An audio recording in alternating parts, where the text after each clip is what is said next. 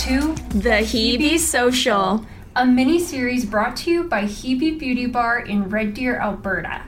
If you are tuning in for the first time, our goal is to provide education about aesthetic services offered at HebeBeauty Bar. My name is Emily. I will be your moderator today. For those who don't know me, I'm a retired medical esthetician and Hebe's go-to social media gal. Today's episode is all about acne. We have Meranda, one of our very own estheticians, here to chat about all things acne.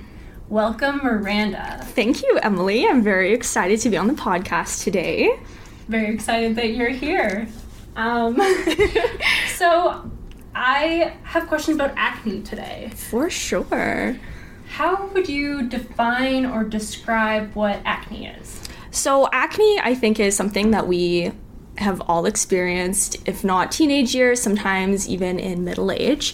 It's basically a common skin condition that is basically just clogged follicles and all over overproduction of skin oil or sebum in the skin.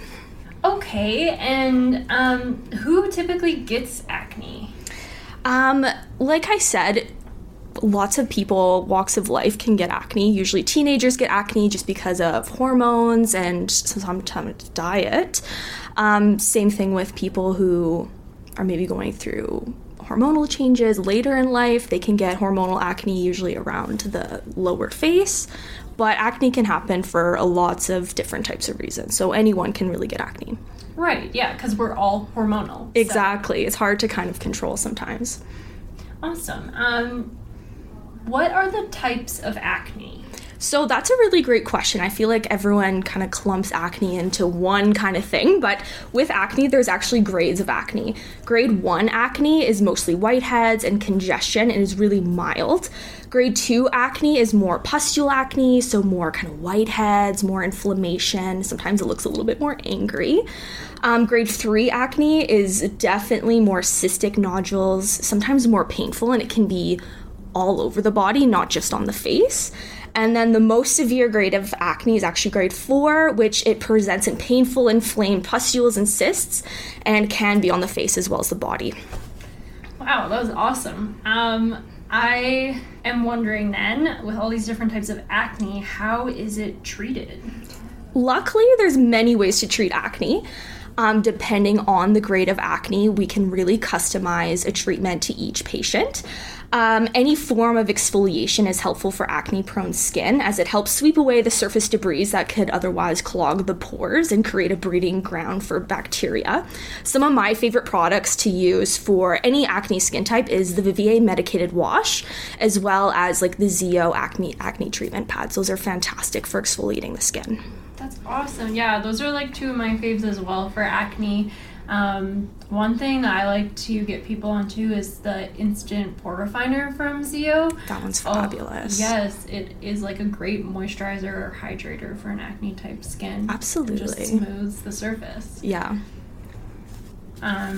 Oh, you know what? Vitamin C also is a product that tends to aggravate some acne patients. Is there a vitamin C out there that you would say is more appropriate for an acne skin type? That's a great question. I feel like most people, when they start a vitamin C, they start to get kind of like sometimes a little baby acne.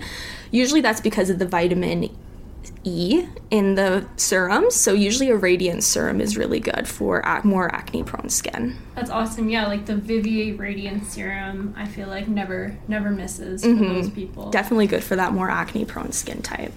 Perfect. So maybe you've kind of already answered, but is there different treatments for the different types of acne? Yes. So like we kind of mentioned, medical skincare for more that grade 1, grade 2 acne for more of that just mild or moderate type. So medical skincare, if not even a light microdermabrasion, so exfoliating the skin. Once we get into maybe the more severe cases of acne, we might have to do maybe like a perfect derma peel, something that really gets all of that surface debris exfoliated. Or in my experience working with doctors, a lot of times doctor intervention is needed and sometimes prescriptions are needed to assist the exfoliation process, such as like Accutane or something. Alrighty.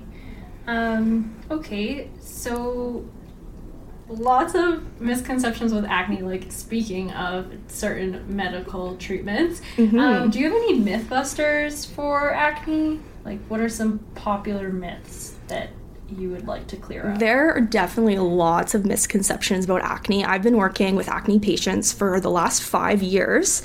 I think the most common myth or misconception about acne is that people who have acne don't properly wash their skin or uncleanly. This needs to be squashed. That is not the case. I think a lot of people see people and it's often called like, oh, you have a pizza face or whatever have you. That is totally untrue. I've had patients who are on a very strict medical grade regime.